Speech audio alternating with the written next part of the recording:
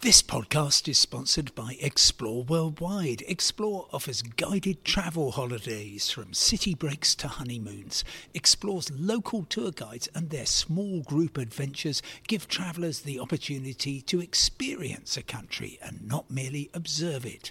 Whether it's a food and drink tour in the hilltop towns of Tuscany or a walking tour in the rice fields of Vietnam, Explore puts their trust in the quality of their local tour leaders so you get a better insight into your holiday destination. Head to exploreworldwide.com. Hello, I'm Simon Calder, welcoming you to my independent travel podcast, bringing you the latest news on travelling. What was that odd introduction? I am so sorry, everybody. That was me blowing my own trumpet. Only because I'm just finally feeling really quite exhausted and possibly vindicated by the fact that this afternoon the Foreign Office finally came round to my way of thinking on the thorny subject of passport validity for British travellers to Europe. This, of course, is a child of Brexit. And it became pretty clear once the transition period was over that things would change very substantially for British travellers to Europe. That really came into effect in January 2021, of course, when we were deep into the COVID pandemic. So that kind of camouflaged the problems, but it was pretty clear to me that there would be an almighty problem when people started travelling to Europe again. I thought it would mostly involve people not being officially allowed to because their passport had expired or it didn't have the required 3 months on the day that you intend to leave. But no, the problem was pretty much of the making of the government abetted by the travel industry. Let me just stress what the actual rules are for any British passport holder going to the EU. You've possibly heard me say this a million times before, but on the day that you intend to travel out to the European Union, your passport must not have had its 10th birthday.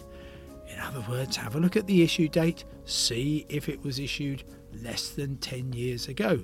If that applies on the day you want to enter the EU, that's absolutely fine, so long as you meet the other test, which is the expiry date must be at least 3 months after the day you intend to leave the European Union. That actually gives you a fair amount of leeway.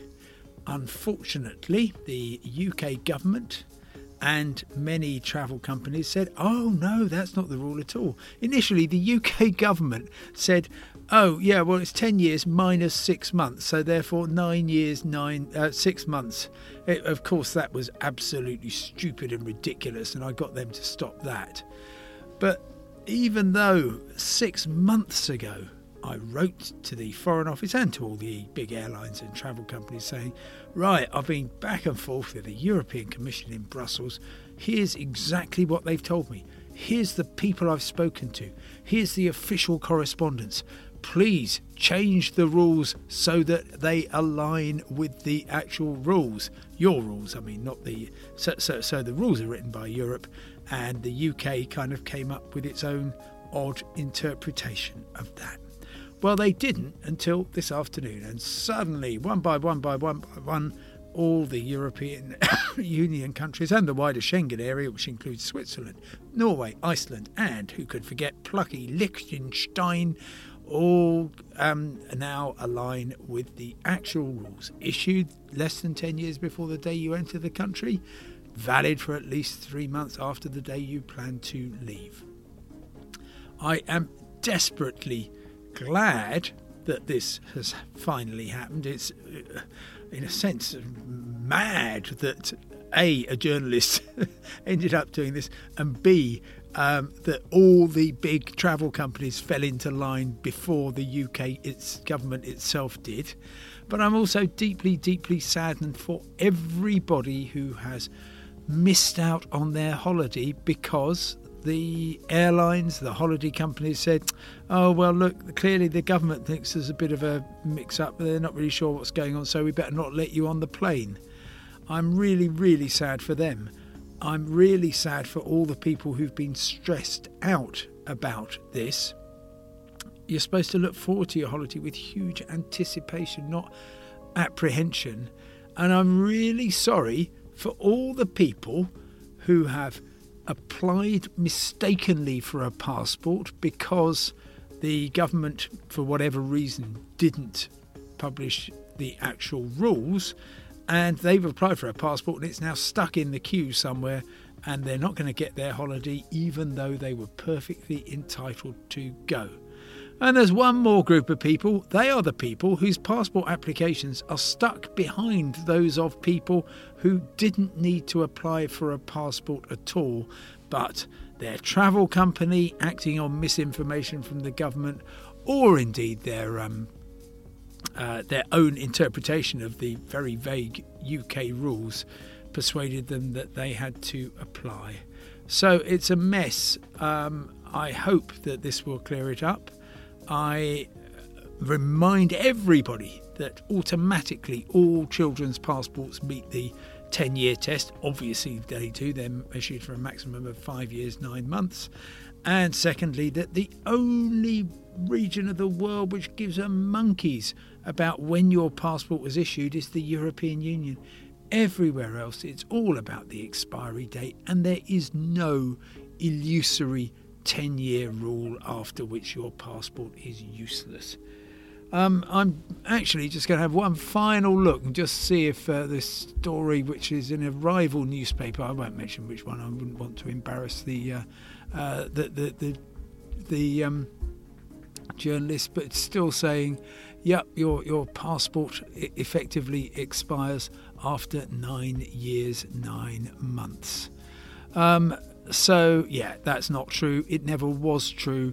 And it's just desperately sad that people thought that, said it, and others believed them. Oh dear. Anyway, look, things are better than they were this morning. And as they say, things can only get better. Thanks for putting up with me again. Just a reminder that you can get my weekly newsletter, Simon Calder's Travel Week, which I promise tomorrow will include nothing at all about passport validity. Just sign up for it at independent.co.uk/newsletters, and it will appear as if by magic at 7 o'clock tomorrow morning. Meanwhile, thanks for listening. Have a lovely evening. Goodbye.